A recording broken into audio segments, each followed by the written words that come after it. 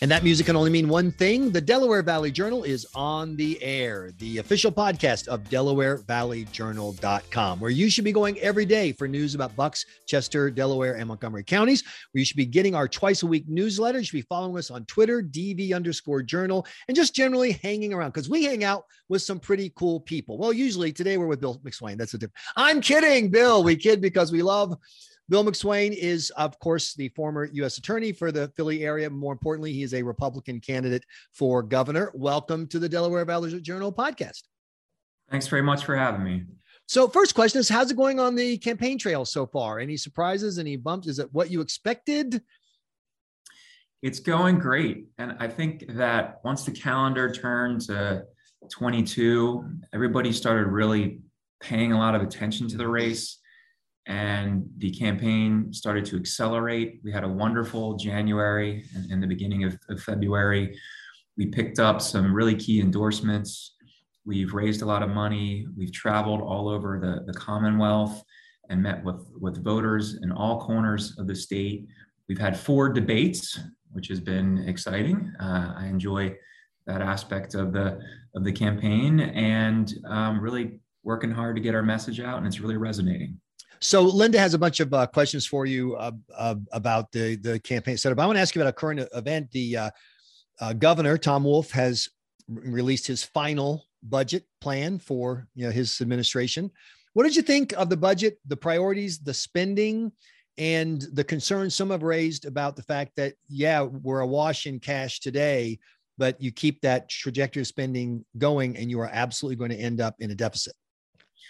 Well, that's the big concern, right? This budget is too big, which is typical of the budgets that Tom Wolf has issued in the past. And there's going to be pushback from the Republican legislature, appropriate pushback.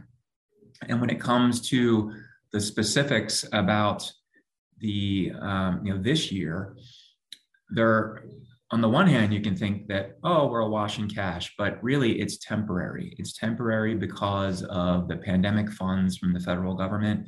And we should be responsible stewards of that money. And if able, we should put some of that away as part of the rainy day fund, which is what the Republican legislature wants to do. And of course, Governor Wolf just wants to blow out the spending, which is what he wants to do every year. So what we need to do is we need to be fiscally responsible in the state. And one of the main reasons why Pennsylvania is near the bottom of all economic rankings when you stack us up against the other 49 states is because we spend too much money. We tax too much. Our government is too big and too intrusive. We need to create an environment in Pennsylvania that is a pro-business, pro-growth, pro-jobs environment, and gigantic budgets do just the opposite. Bill, I was wondering if you could explain to us why the Delaware Valley voters in the Republican primary should pick you instead of all these other candidates. What makes you the best choice? Well, first of all, I have a record of public service and a record of getting things done in the positions that I've already held in the past. And people know what they're getting with Bill McSwain. You're going to get a fighter, you're going to get a leader, you're going to get a Marine, you're going to get a former United States attorney who has always put the needs of others in front of my own needs, which is why I've lived a life of public service. So you're going to get a known quantity, somebody who's honest and trustworthy and will never violate his integrity. And I'm in this for the right reasons. I'm not in this because I'm looking to climb another rung on the political ladder. I've never run for office before. I'm a conservative outsider, and I'm in this to serve the people. And I'm in this to make Pennsylvania a better place to live, work, and raise a family. I also am the only candidate in the race that has any law enforcement experience. And I think that's very significant, especially in today's environment where people are concerned all over the Commonwealth about rising crime. I know particularly in the Southeast and Philadelphia, crime is out of control. And I'm the only candidate who is qualified and has a record to really crack down on crime and make public safety something that everybody in the Commonwealth can enjoy. So I think it's a combination of my priorities and a combination of my record is why people should choose Bill McSwain. And I can tell you that Pennsylvania needs change. And the only way we're going to get change if there's somebody from outside Harrisburg, a conservative outsider, and somebody who is willing to make the hard decisions, and somebody with a spine like me, who's going to bring the change to our state that we need to have things like public safety, to make our economy more competitive with our 49 competitors in the rest of the country, and somebody who's going to do things like provide true educational opportunity to every child in the Commonwealth. We need school choice. And that's something that is only going to happen if we have a Republican governor with a spine, with the right priorities, somebody like me. And we also need election integrity. And I'm the one who can bring that to our state. And I'm the only candidate who has actually prosecuted and done anything about election fraud. I prosecute election fraud as a U.S. attorney. I know that election fraud exists, and I'm going to do everything possible to make it easy to vote and hard to cheat.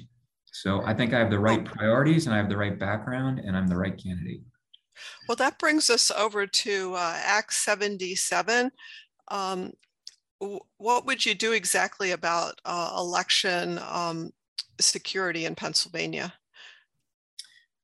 Well, first of all, I think the 20,000 foot view, Linda, is that we want people to have faith in our elections. And when people have faith in our elections, more people are going to participate. So the kind of things that I want to do, things like, for example, having universal voter ID, which is something that is very popular in the Commonwealth. Things like banning outside private money in elections, which is also something that's popular.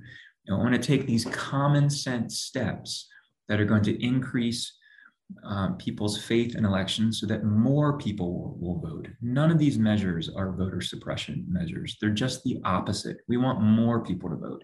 And the way more people are going to vote is if they have faith in elections. I also think that the no excuse mail-in balloting has caused unnecessary chaos and confusion in our elections. I believe in the sanctity of the voting booth. In the voting booth, nobody can influence you. Nobody can tell you how to vote. Nobody can fill out your ballot for you, and nobody can illegally harvest your ballot. So I think that we should be stressing in-person voting and the system of voting that we've had that has served us well for generations.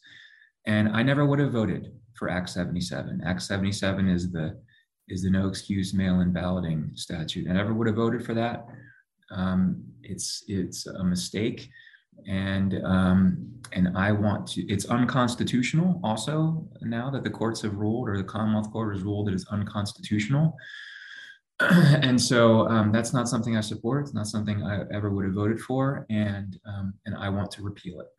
So you brought up the issue about security. Who won the presidential race in Pennsylvania in 2020? Joe Biden is our president, and we all know that. And he, unfortunately, is a bad president. And in some ways, he has unified the country because he has unified the country against him. He has unified a country against the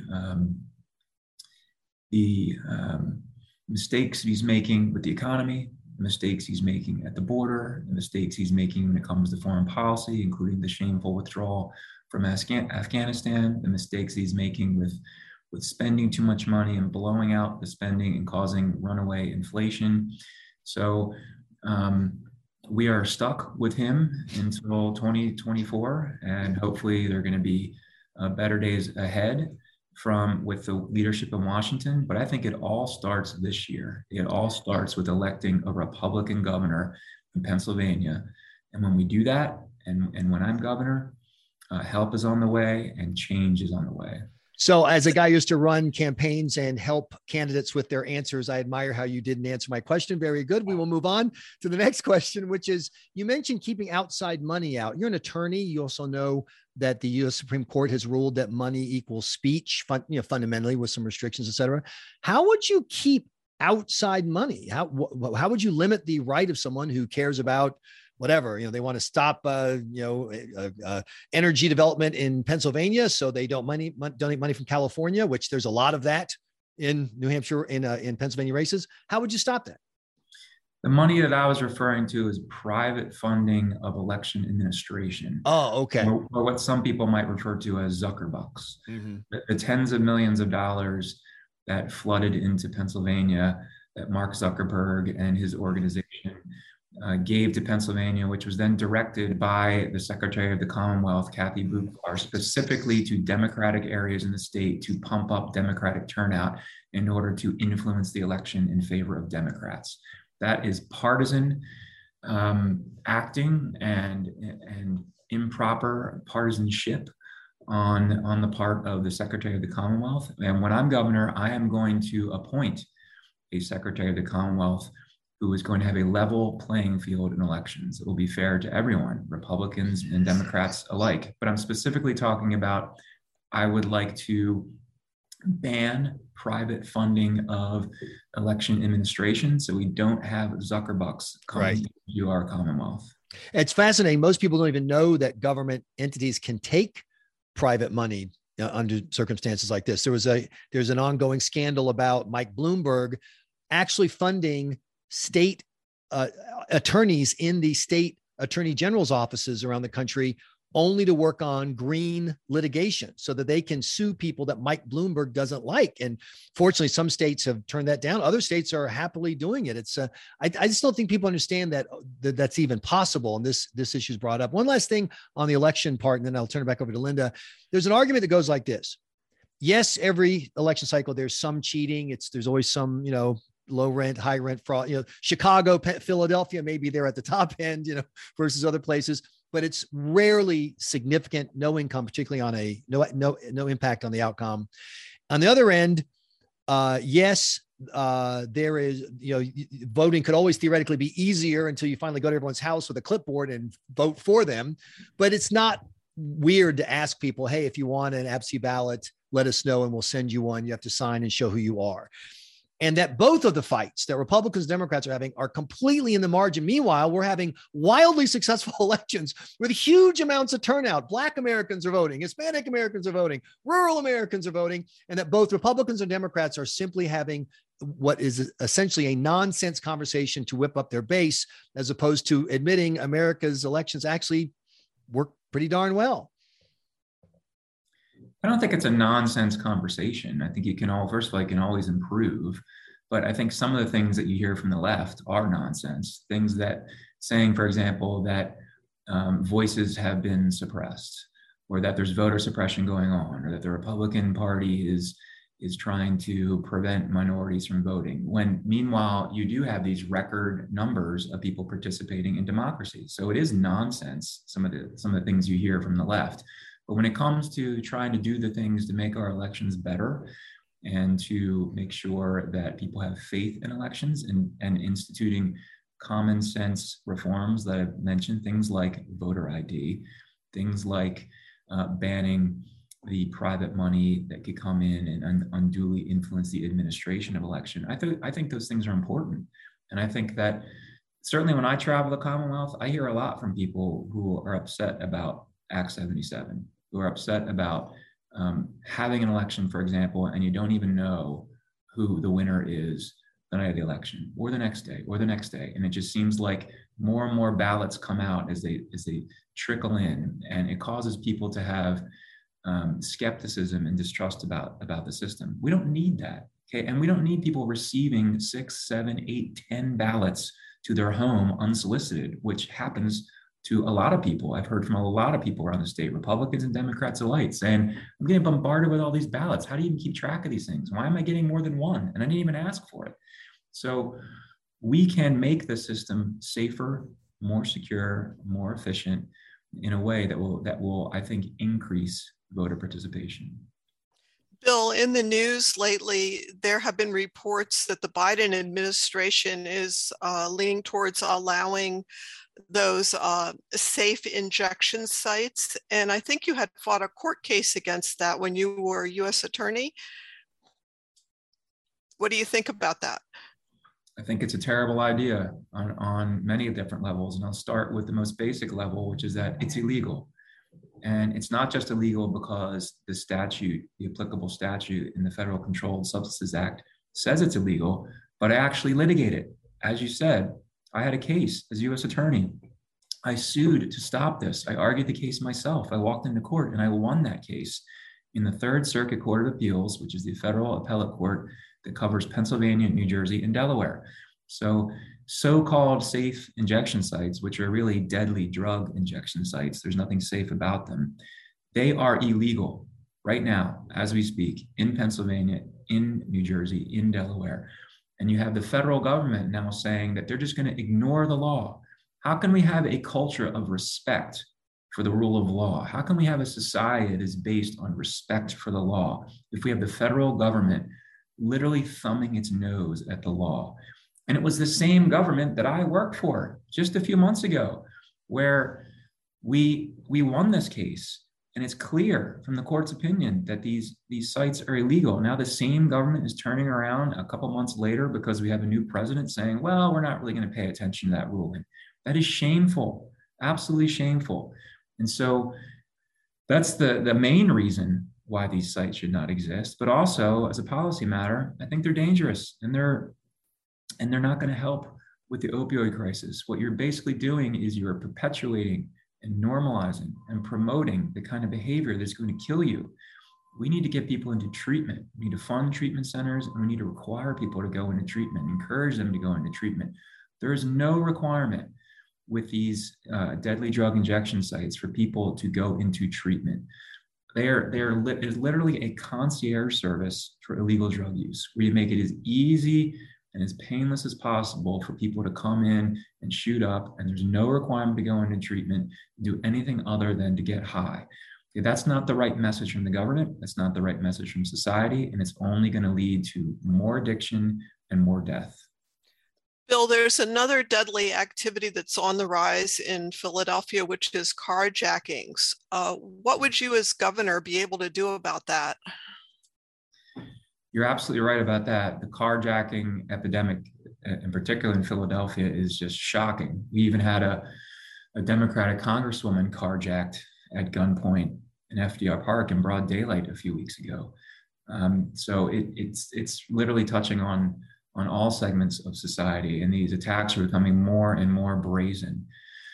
So there's all sorts of things that you can do as governor. First of all, you can be a voice that supports the police, a voice that supports law enforcement and supports public safety, instead of a voice that's promoting lawlessness and promoting these kind of activities, which is what Governor Wolf has done. He has not supported the police at all. He, in fact, marched with protesters carrying signs that said "Blue Lives Matter" during the pandemic. Okay, that is absolutely the wrong message to be sending to anybody, and especially to criminals. So you can do a lot with your messaging. You can do a lot with your budget. You can fund the police, and you can also, there are some creative solutions and there's some legislative solutions to dealing with this problem. Just give you an example. I think we need bail reform in our state. If you are charged with a serious felony, you should not be then released to go back on to the street. Okay, you should be detained pre-trial. And a lot of these carjackers are repeat offenders. And they're repeat offenders because they are let out of jail, and it's just a revolving door justice. When they're arrested for one offense, they're immediately out on the street and they commit another offense. And one of the things that I know in my bones as a prosecutor is that the vast majority of serious violent crime, including carjackings, is committed by a small percentage of people. And you need to have a tough on crime approach with those people. They need to be in jail.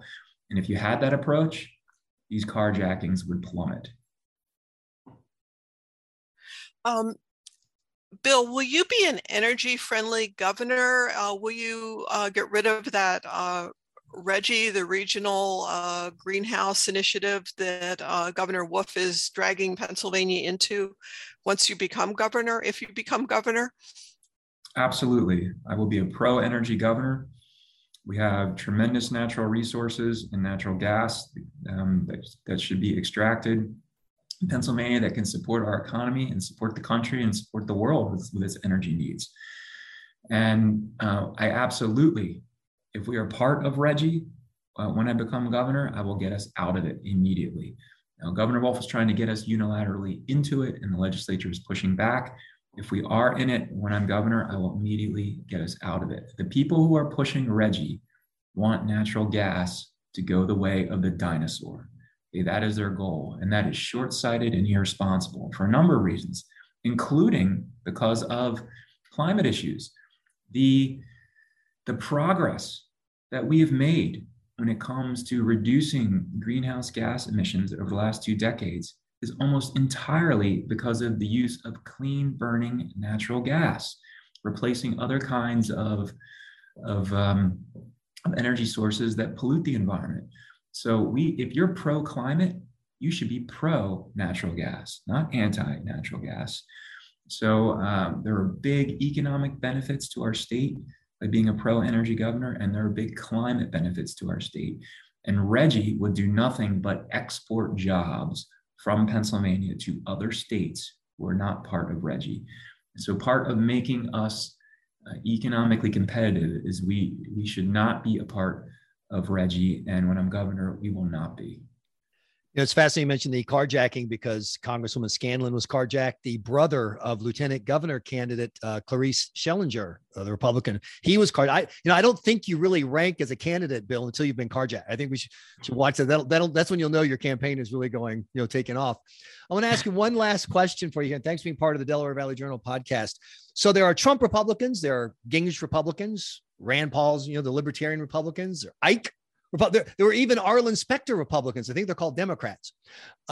If someone asked you, what kind of Republican is Bill McSwain? What kind of values is he going to use as governor when it comes to things like balancing the state power versus local power, balancing individual rights versus, the need for community order? What kind of Republican is Bill McSwain?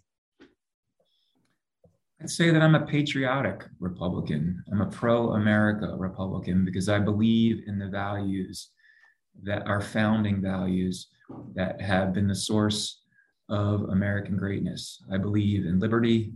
I believe in freedom. I believe in opportunity. I believe in hard work. I believe in risk-taking. And I think that those are the things that we need to return to. We need to return to our foundational values. And those are values that serve everybody's interests, Republicans, Democrats, independents, everybody. But I think that they are bedrock Republican values. And I also want to be the candidate who unites the party and unites the state. I have credibility with the Trump voter, the Trump Republican, because I was appointed by President Trump to be the United States Attorney, and I'm the only candidate who has been entrusted by President Trump to do anything. But there are other kinds of Republicans in the party as well. There are libertarians. You've got more establishment Republicans, and I want to unite the entire party behind principles that are going to benefit all Republicans and really all Pennsylvanians in the state. And I think that is going to be one of the keys to my victory. Once again, as a former FLAC, outstanding job of navigating that question. Linda, I have a complaint. Oh, yes. What's that? You got to stop booking smart guests. I need dumber people who will answer the questions that I ask so that I can cause trouble. I'm not going to be able to cause trouble with smart guests. We'll talk about this after the podcast, Linda. Bill McSwain, thank you so much for joining us on the podcast. We obviously are covering your race with great interest at Delaware Valley Journal, and we appreciate your time. Well, thank you very much for having me. I've enjoyed being on with you, and I hope to be back in the future. And I guess I'll have to give you a few more smart answers. Apologize ahead of time. Thanks, Bill. Thank you. Take care. Thanks so much for listening to this edition of the Delaware Valley Journal on the Air. If you enjoyed the podcast, please share it with your friends, post it on social media. And if you haven't, sign up for our twice-a-week newsletter so you don't miss any of the terrific content from DelawareValleyJournal.com. Thanks again. I'm your host, Michael Graham.